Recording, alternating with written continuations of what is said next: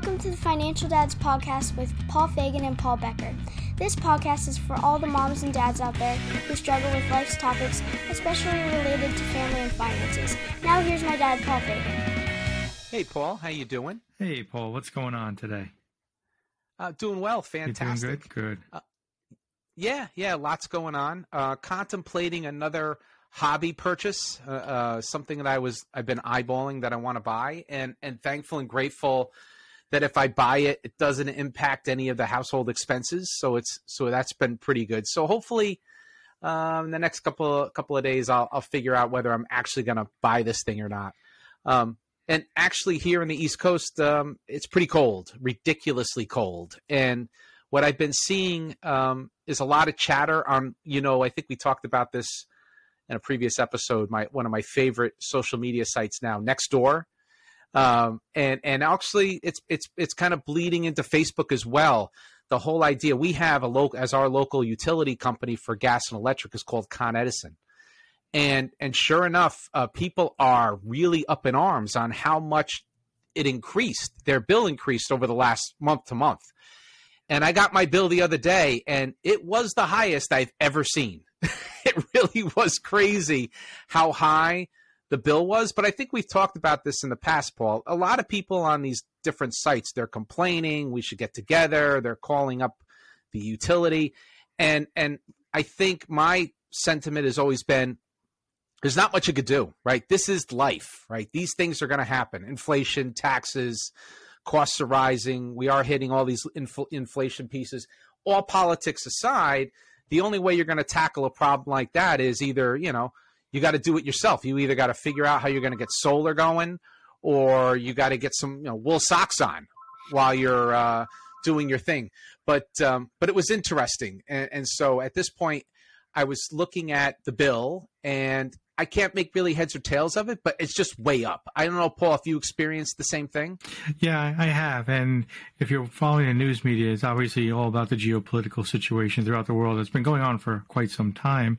Natural gas prices have been going up for quite some time. And that's what you're seeing. I believe it went up by approximately 50% in the past few months. And hitting at the time of winter, that's really going to hurt your pocketbook. What you can really do, what a lot of people can do is, through the Con Edison, in your case, or any local utility, you could probably get the last 12 months worth of bills if you really want to look at to see what you can do to compare and analyze that. So that's what I do. I generally look at them and I track it, and I kind of know what's happening all the time. That's one of the things I do there. I got a funny story for you, Paul, and that is, I'm a big fan of my electric car. I love it. Yes. And we're taking a long road trip back down south to visit our son down there. But since he bought a place, we're bringing some of his stuff from home down there. And one of my family members has a much larger vehicle. And so I'm borrowing that. Oh, my goodness. I went to put gasoline in the car. Holy cow. I just want to top it off just so I can get out of the New York area before I have to put gas in again. I put 5-something gallons in, and it was $19. I'm like, whoa. Now, I'm not used to that because I plug in, and it's pretty much the same rate. So, Absolutely. And I think you're giving us a preliminary plug, because we are planning on doing a follow-up episode to the electric car episode we did, I believe, almost a year ago. So stay tuned for that. But thanks, Paul, for that update. I could believe it. Gas, that's one other thing I close my eyes to, and it is what it is, right? Whether it's gas, the utilities, taxes, I just have to let it go. So, but today's podcast, I'll just jump into this, Paul. Today's podcast is with Jonathan DeYoe. We are going to talk about mindful money, simple practices for reaching your financial goals and increasing your happiness dividend. But first, let's talk about some news we saw this past week.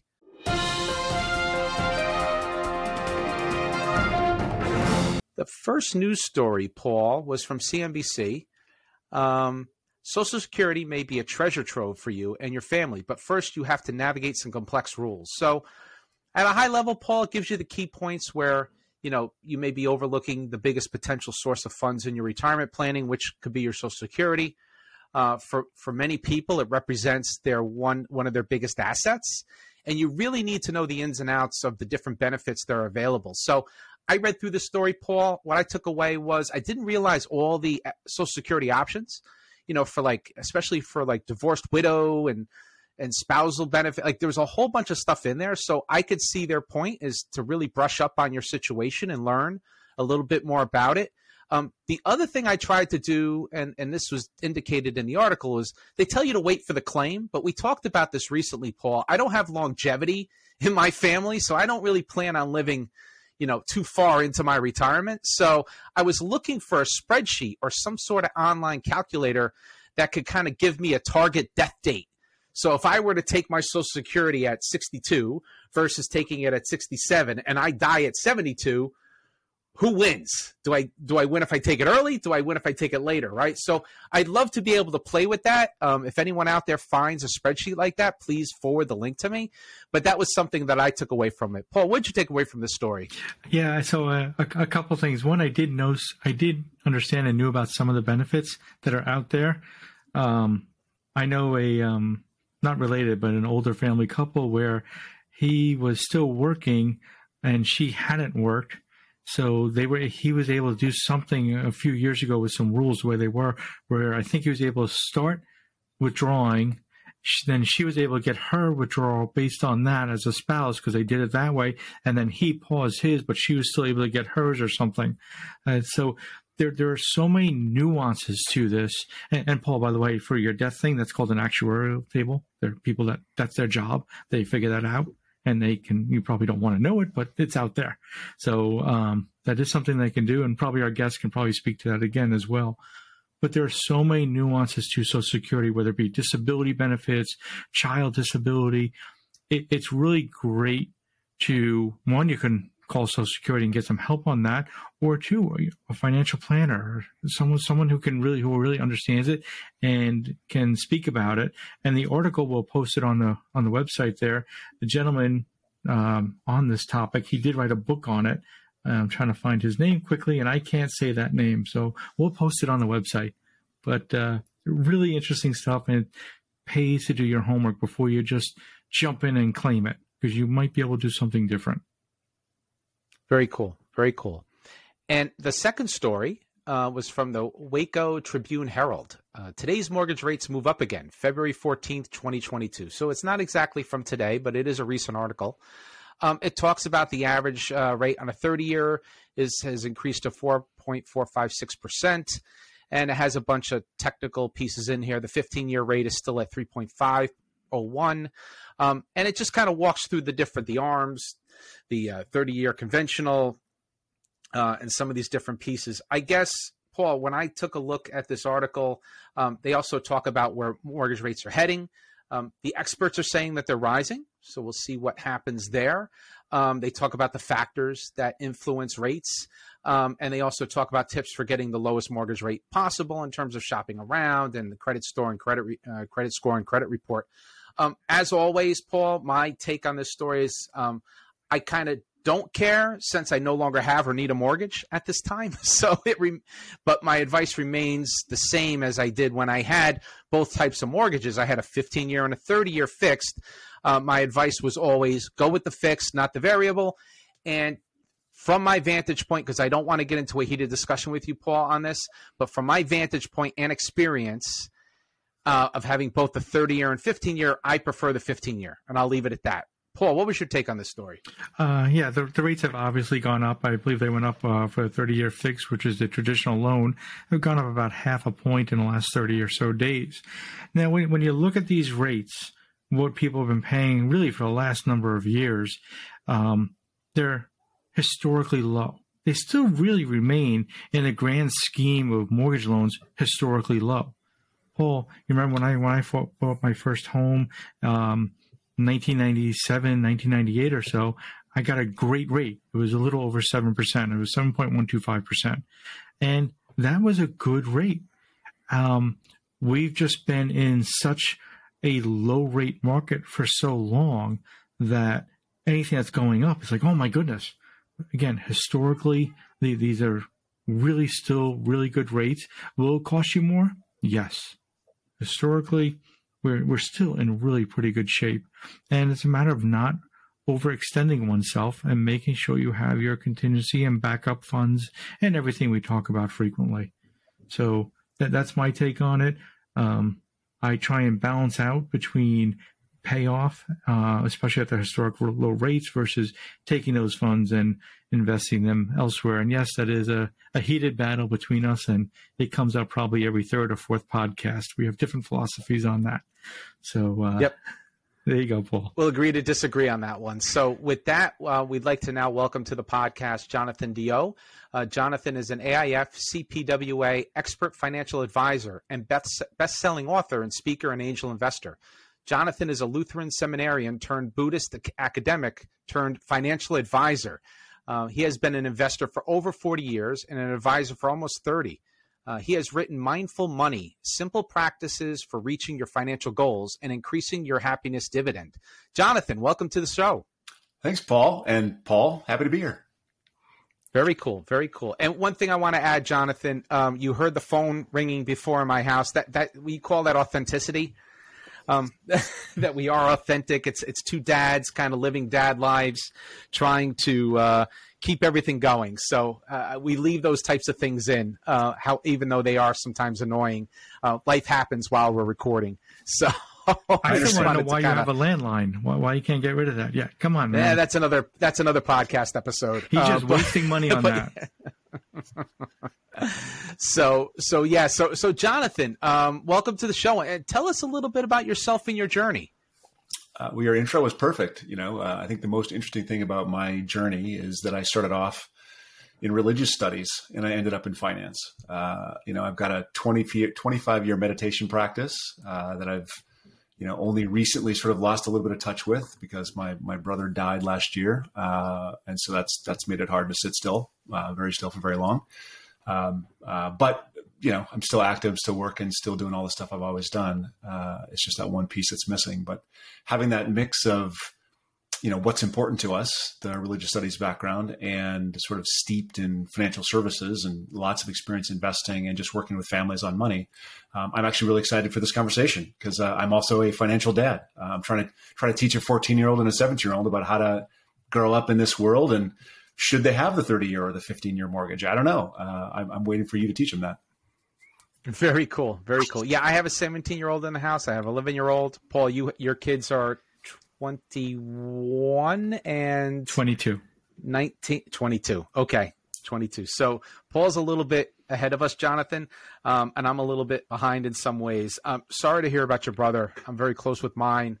I can't imagine what that is like. So my condolences on that. I know it's probably still relatively always there kind of in the background because it's hard with a brother, right? I cried earlier today. I mean, it's just a thing, man. Yep. Understood. And the meditation is interesting. I try to do some level of meditation. I've been interested in transcendental, haven't done much with it, but I have my own general practice. It actually took me back, and this is kind of my next question. I am familiar with some of the general mindfulness practices. At some of the companies I've worked, they've actually given like half-day sessions on mindfulness and mindfulness training and walking through the practices. But can you tell us how this practice of mindfulness applies to money? Yeah, it's a really good question. It's a question I get more often than most any other questions. Jonathan, it's kind of squishy. How does it provide a better outcome? The problem with money, it's just like if you're walking down the street and a whole bunch of people that look kind of raggy, come at you, you have this sense of fear. If you are in a subway, it's dark, it's late at night, and you're not entirely safe, and there's an experience that comes at you that looks like it could be dangerous. If you respond out of fear and concern and you aren't thoughtful, you can actually create more problems. Now think about that. Every single day you're bombarded with, and now is a really good example, inflation. You open the show talking about inflation and how painful it is and the power bill. And if you overreact to those things, if you gut check, react from your gut level reaction, you can hurt yourself, especially if it's talking about investments or, deciding to, maybe I'm going to rip out this whole thing that's too expensive and put in a new thing that maybe it'll be cheaper going forward because you're projecting instead of being slow and aware, and making good, thoughtful decisions. So mindfulness gives you a doorway to being rational at the precise moment that you need the doorway to rationality. Wow, that's kind of a lot. I kind of want to go a little off topic and sort of ask you: do you find that mindfulness, that meditation, lets you? I'm trying to think of the right wording here. Lets you just be at peace while you then think through things, or are you just completely blocking out finances and then coming back clean, or are you taking a financial problem in this case, right? That's what we're about here, and trying to solve it without outside directions and interactions, distractions, or anything, and think it through. So let's talk about. I'm sorry. No, it's fine. It's fine. Let's talk about the culture that we're in is very market driven. When we think about finance, it's very market driven, whether it's the market where you purchase things or the market you're investing in, right? It's very market driven. Nobody can predict or control what prices are going to do. No one can predict or control what investments you're going to do. No one can predict future relative performance of this fund versus that fund. Yet almost all of the information we receive, we take in, is about making better timing and selection decisions around the investments you have, around the purchases you make. So what I'm going to say is what mindfulness does with if you take a different outset, a different trajectory from the beginning, meaning you start with your goals and your plan, then what mindfulness lets you do is it lets you focus on, oh yeah, what were my goals and plan again, rather than get sucked into whatever this thing of the moment is, whatever the fear. Maybe it's inflation, maybe it was Obama being elected, maybe it was Trump being elected, maybe it was Biden being elected. Whatever side of the aisle you fall on, the other side winning, tends to send you into fits of rage or despair, right? And if you reacted when one party or the other got elected, you lost both times, these last couple times, right? So it's better to not react. So how do you create non-reactivity? You create a space between the stimulus of the outside world that lets you think about things, weigh things, make good decisions, and then respond. So that space is actually something that mindfulness creates. Having that space between stimulus and response is exactly what Buddhists and psychologists, Buddhists 2,000 years ago and psychologists today, say that mindfulness gives us. It gives us a space before we react to things. And Jonathan, it reminds me of, and that was, I love what you were saying in terms of that. What came to mind while you were speaking, and I know this has been, I've read this, I think I may even have it hanging in my office somewhere. Let go of the things we can't control, right? And then focus on the things that we can control, right? And if you let go of the things we can't control, you could eliminate a level of that anxiety and some of these pieces. And then, if you could focus on the things you can't control, you can have those little wins along the way. So I think that's, and I love the way you were putting it, it kind of ties it all together. Do you actually apply kind of the meditative approach to mindfulness money? So if you come across, an example would be you have a catastrophic, car accident or roof leak or whatever, right? Is it a time to kind of step back, not overreact, and kind of use some of these meditative practices to kind of guide you through that situation? Or am I off base with that? And that's okay if I'm off base. So if you're speaking of, the catastrophic car wreck as a metaphor for something in your financial life, then sure. But if you come across a catastrophic car wreck, I hope you're helping to pull the people out of the wreckage and make sure everyone's, stop the bleeding. That's kind of an acute issue, right? But that's true. Yes. Yeah. I probably used the wrong example. Let's say like leaky roof, or everyone's safe, but the hurricane came through, took the roof off. And now you got to figure out, Again, I mean, that's something that you can, let's say it's before the hurricane comes through and it's, oh my God, a hurricane is coming through. What will we do? Is it better to run around crazy and be worried and anxious and not really know? Or is it better to have a plan and go, oh yeah, we're supposed to take these 5 things, the documents, the hard drive, and save those, put those in the wrapper, stick those in the crawl space. We're supposed to get in the car, drive to where we're supposed to go, where it's safe. And know what the plan is, so you can reflect on the plan rather than run around with like a chicken with its head cut off, right? If you don't know what you're going to do, If you don't have a plan, you don't know what you're supposed to do when things fall apart. And the reality is, and this is the lesson I learned last year, is things you don't expect to have happen all the time. And they don't happen to all of us. I didn't, and my brother's wife didn't expect that he was going to be gone. He was 45 years old. He should be here. He's not here. You don't plan for that. There is nothing in place for that, right? Yeah. But for the hurricane coming through, if you live in Florida, you should have a plan to manage hurricanes, right? If we live in Berkeley, California, we have earthquake bins that have food and clothes that help us survive and water, big bins of water for 5 days without any support. That's planning. Wow. So I'm sorry. I'm just thinking about some of this and, the emotional intelligence of it and of finance, right? You sort of touched on it, right? And that's sort of one of our things. Paul's been saying it since he started the podcast here, that personal finance is personal, and yep. How you deal with that and your emotional intelligence helps you. So I think I'm fortunate sometimes I can truly separate the numbers from the emotion on a lot of things. I'm not sure all my family members can. Let's just say that, but with the right, what I like to call plan again, and really just working out the numbers and showcasing how if we do this, this happens dollar wise. And no, you can't predict anything. You can't predict really anything. It's a best guess, but having that plan is great. So do you recommend in your book, like there are certain things you should have plans for versus just the overall mindfulness of when something happens? Sure. I mean, and Paul, I wouldn't doubt that a couple guys who host a Financial Dads podcast would be able to separate those out. And you've sort of done the math, what I have to save to make sure my kids go to school, what you got to save so you get to retirement. So you've done the math and you have a plan, whether it's a formal, deep, comprehensive financial plan that's got a lifetime of cash flows or not, you have some kind of a plan, right? So you can reflect on that and sort of gives you ease when questions come up, when the world throws something at you.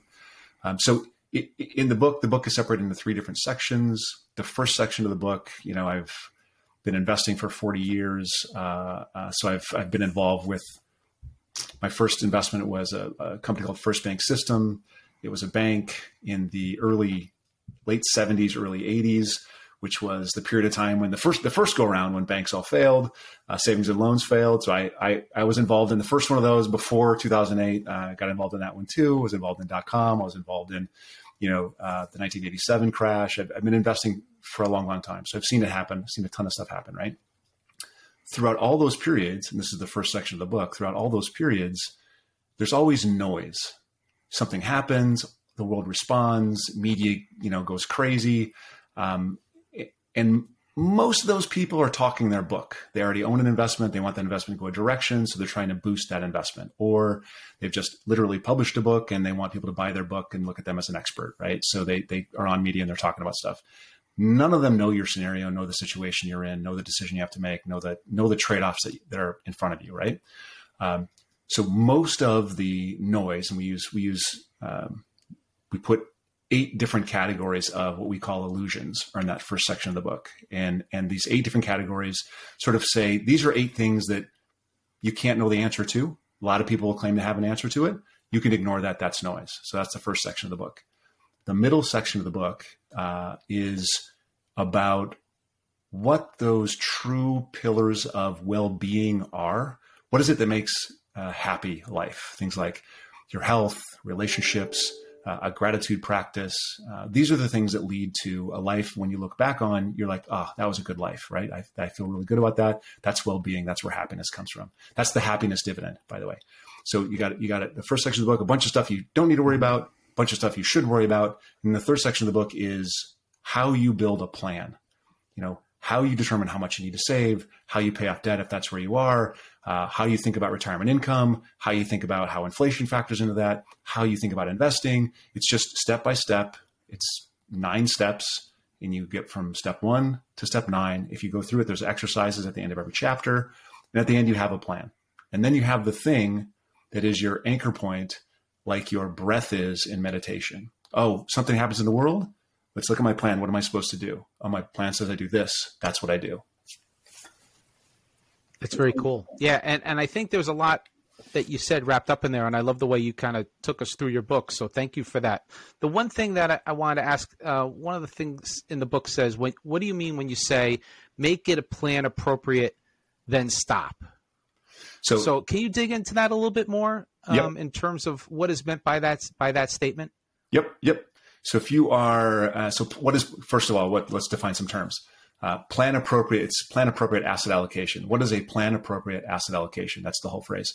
And plan appropriate means the plan comes first. You're not investing first.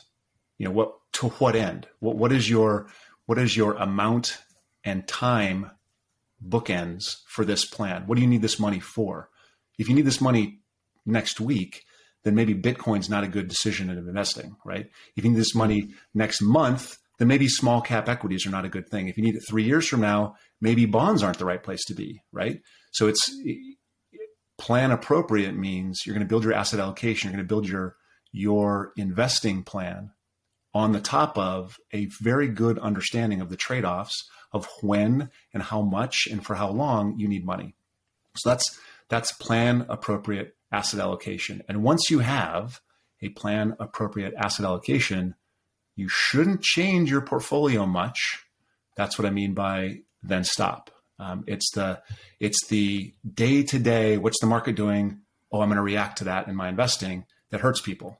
If you have, and you guys, I'm sure you guys know what asset allocation is, right? How much in equities, how much in bonds, how much in cash. Very simple. If you have that taken care of and rebalance to that, you're going to be in good shape. So many more questions. Let me start with the next one here.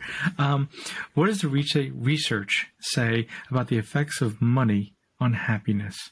There's always like a country song out there for this, I'm sure, right? I think one of the, I want to buy me a boat or something like that. Wish I had a rich uncle. Can't buy happiness. I sure wouldn't mind trying.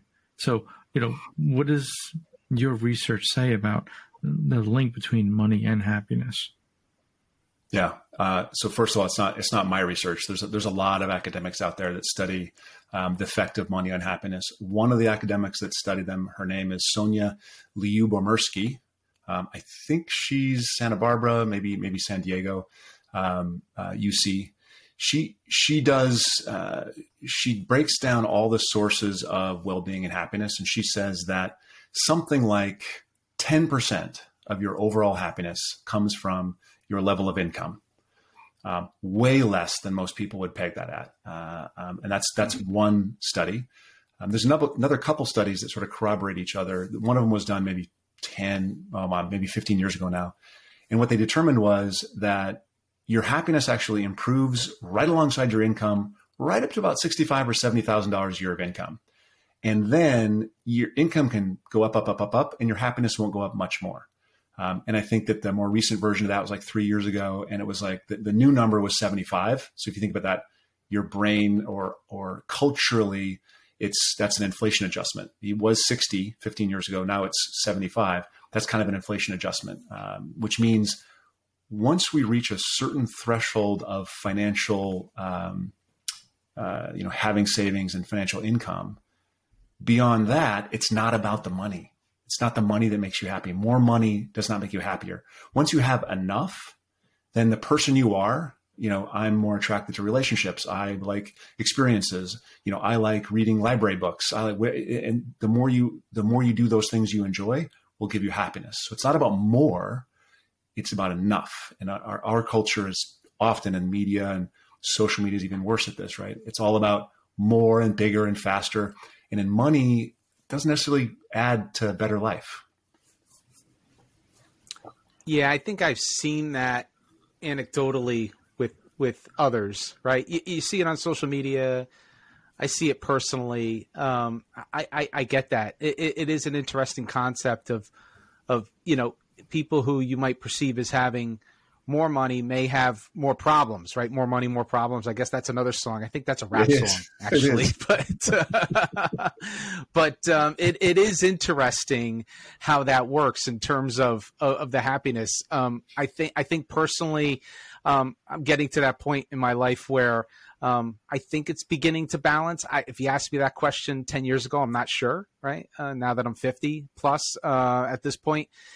I think with age, it ties in. Jonathan, is that part of your reading and what you've read as well? Does age play into this at all in terms of effect on money and happiness? There's not really. Well, no, I'm sure it does, but I think there's a natural. So there's two pieces to it, though, right? There's a natural tendency for us to make more money as we age. So if you start out making, and I just read this morning, there are 10 highest paying, degrees coming out of college on average, all pay 70,000 plus. They're all engineering and comp sci degrees, right? The 10 lowest paying are all liberal arts and music and philosophy, which is what my degree was in.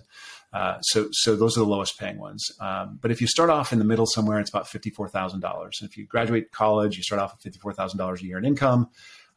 You get a raise, you switch a job that leads to a higher income. You maybe have a side gig. As you get to 45 and 50, that gets up to the high 5 digits, maybe low 6 digits. Maybe you get even more. Maybe you get to higher 6 digits. That happens. That's rarer, obviously.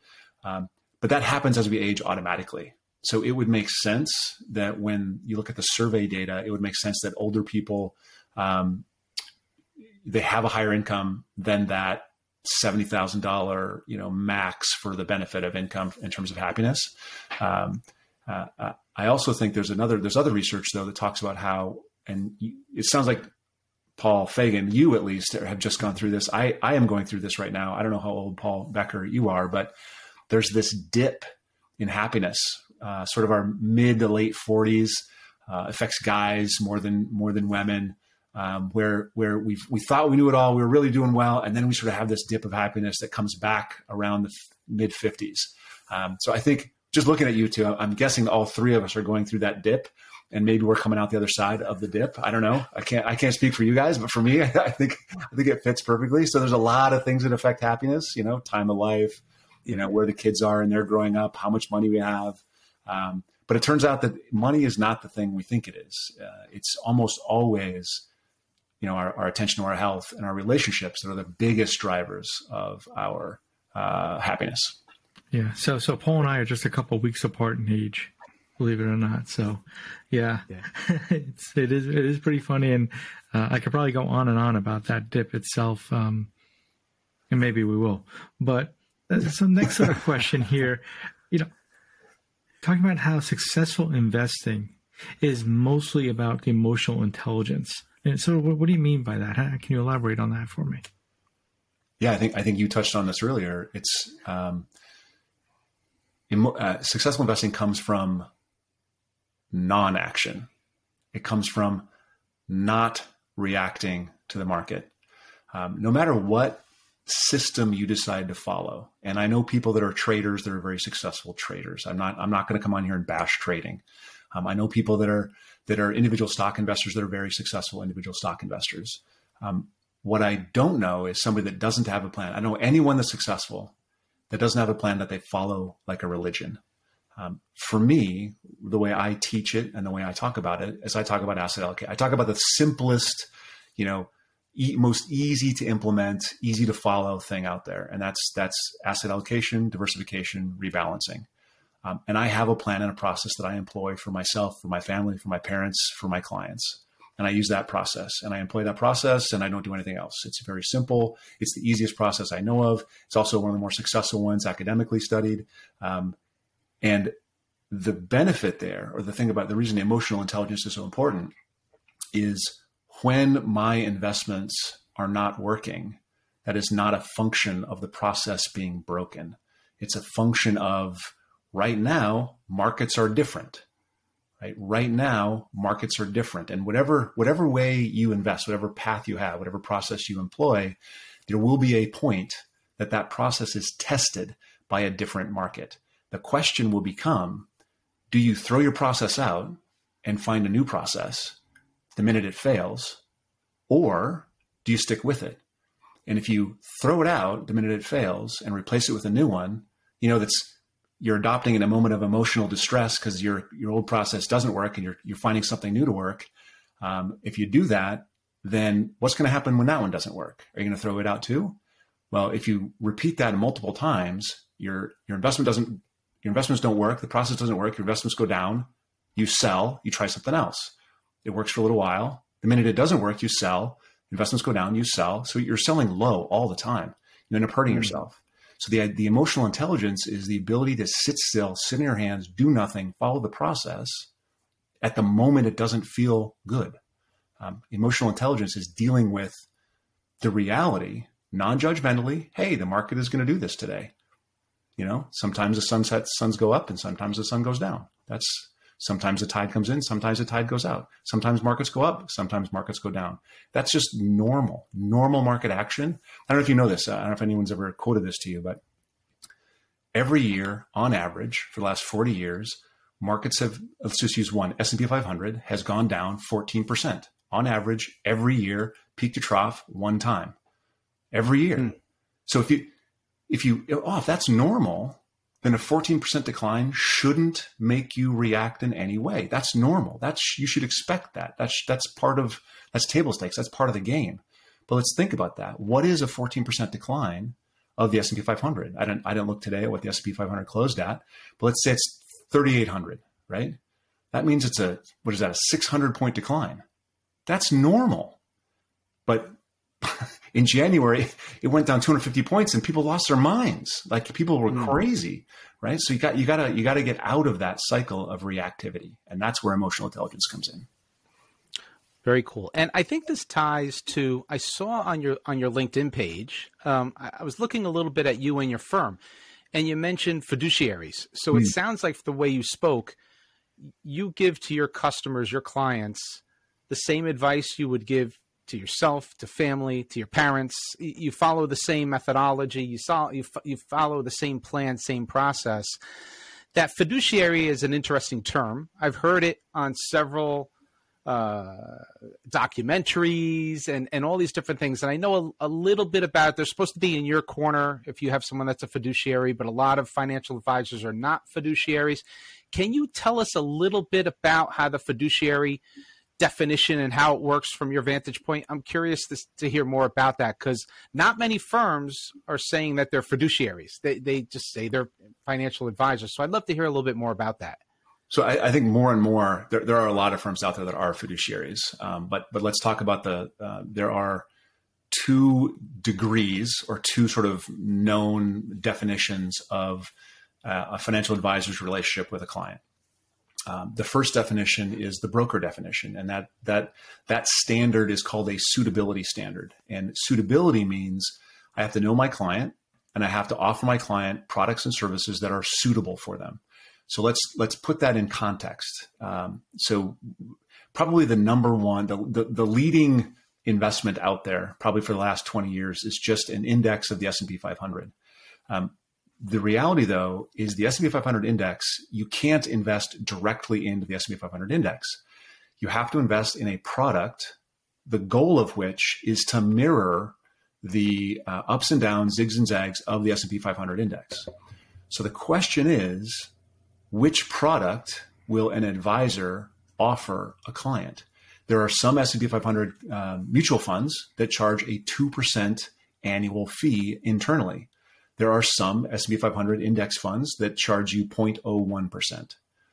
If I am subject to a suitability standard, an S&P 500 fund is suitable for most clients as their large U.S. core equity holding. That would be a suitable holding. So which one do I offer? Well, if I'm a broker and I get a bigger commission for the one that charges you 2% fee to the client, that's the one I'm going to sell because that's the one that's going to pay me. Right? It's suitable. It meets the standard. A fiduciary can't do that. A fiduciary has to say, okay, it's the same product. It's designed to do the same thing. Here's one that charges 2%. Here's one that charges 0.01%. I have to offer that 0.01% to my client. Now, here's something interesting. If over the years, and we saw this happen in a very large way over the last 3 years. What do you do when the actual product prices are coming down, down, down, down, down, down, down? As an advisor, as a fiduciary, I've got clients that have had the same fund, and it charges a 0.2% fee internal to that fund. And there's another fund out there that claims to do roughly the same thing, but charges 0.1%. Do I have to then sell this one and buy this one? Turns out probably not, because there's tax consequences, there's other planning things, et cetera, et cetera. There's also, it's reasonable from a business management standpoint that it would be more complex for me to offer a different product to every single one of my clients as those fees go down. So there is some wiggle room. 0.1 is not that much different from 0.2, but 2% is way different from 0.01. So when you're dealing with a fiduciary, the fiduciary's job is to treat your money better than their money. Their job is to put you first, right? Not to put you second, not to get their payday from you, but to put you at the forefront of the advice. You are the client. You don't come to the game with as much knowledge, probably, and so it's my responsibility to be a fiduciary for you, to take care of you, to put you first. And that's, for me, it's like a call from God. I'm supposed to do that. I don't think there's another way to do it.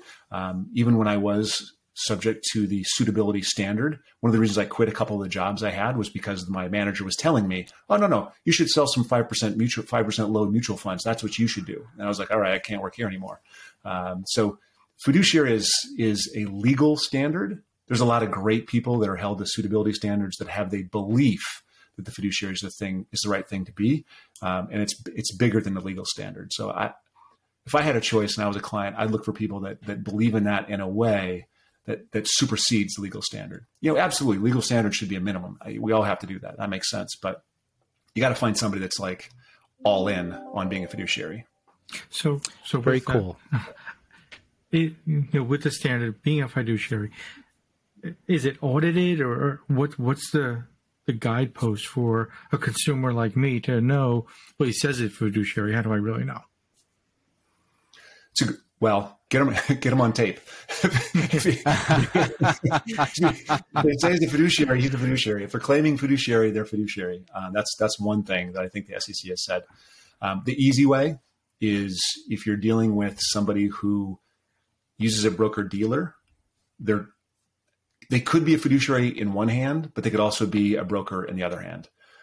So if you have somebody who represents a bank or a Wall Street firm, they at least have the possibility of being a broker.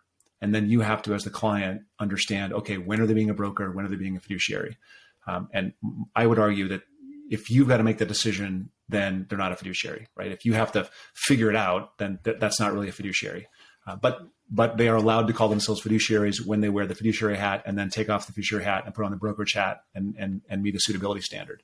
So the easiest way is CFP, CPWA, somebody that has an RIA, registered investment advisor. Those people are fiduciaries. Wonderful. Thank you. And one more, and then I'll let you go again, Paul. I'm on a roll here. Cool. No problem. Go PB. So tell us a little bit about. Paul wouldn't change his name, by the way. When we started doing this, the guy said, "You should really change your name." No, never mind. Easier. Go ahead. I'm Paul. actually a little bit older than you, not by much, but a little bit older. We're confusing the guests, right? So, tell us a little bit about your experience. Being a financial dad yourself, and how you go about teaching your kids, because your kids are at that age where money starts to matter, and I'm a little bit. I wouldn't say I'm past that, because I think I'm always helping and working with the kids, but we're past those teenage years and everything here. One's finishing college, one's out there working already. So how do you, what kind of advice do you have for our listeners that have kids at really any age? So when they're 8, they want stuff, right? And so when they're 8, I think you have to start talking to them about trade-offs. One of the things that we used to do is we'd go into a store and one of the kids would want something, and we would say, "You know what? maybe, but let's go home and we'll think about it and we'll come back in a week. And, if you still want it then okay. So we just make them understand that sometimes those desires that you have right away aren't, if you don't fulfill them right away, then they just go away, right? That's actually a mindfulness practice. And then when they're 10 or 11 and 12, I think allowances that they get to manage and spend however they want are important because, again, they can't spend it on candy and shoes. They have to make a choice, and that choice is actually the thing we want to teach them, is that it doesn't.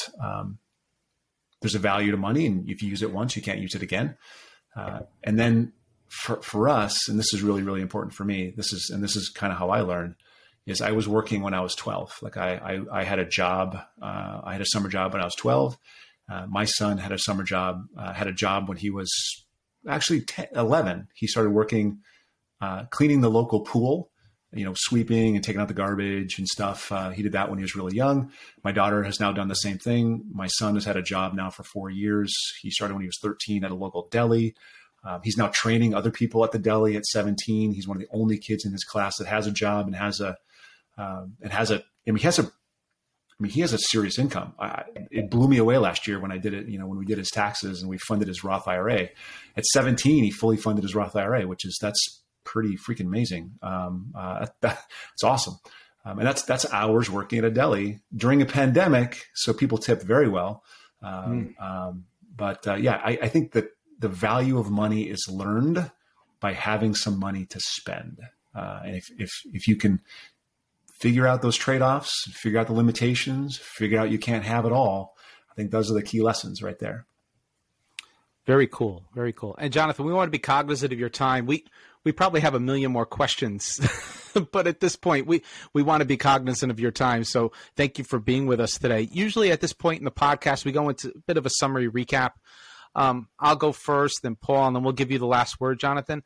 For me, it was all about the plan appropriate asset allocation, then stop. I like that kind of sticking to the plan. I like that idea where, I think I've done this to a degree, the way my assets are and stuff like that. But when you said it out loud, it reinforced and magnified it for me. So that was my key takeaway from this conversation, I believe. There was other things, but that kind of stood out to me. Paul, what was your takeaways from today?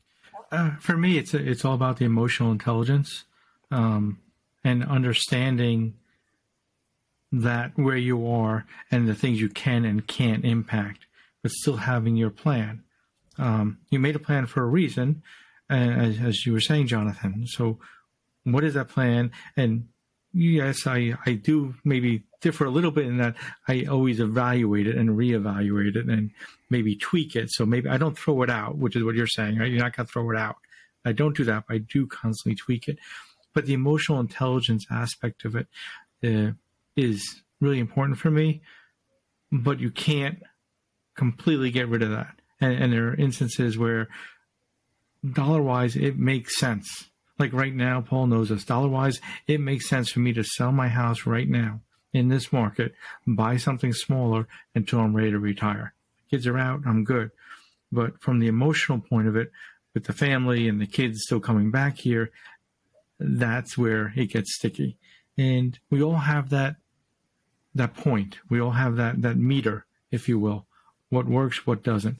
But doing your best with your emotional intelligence and only controlling what you truly can control and minimize the noise is really soundful and mindful advice, in my opinion.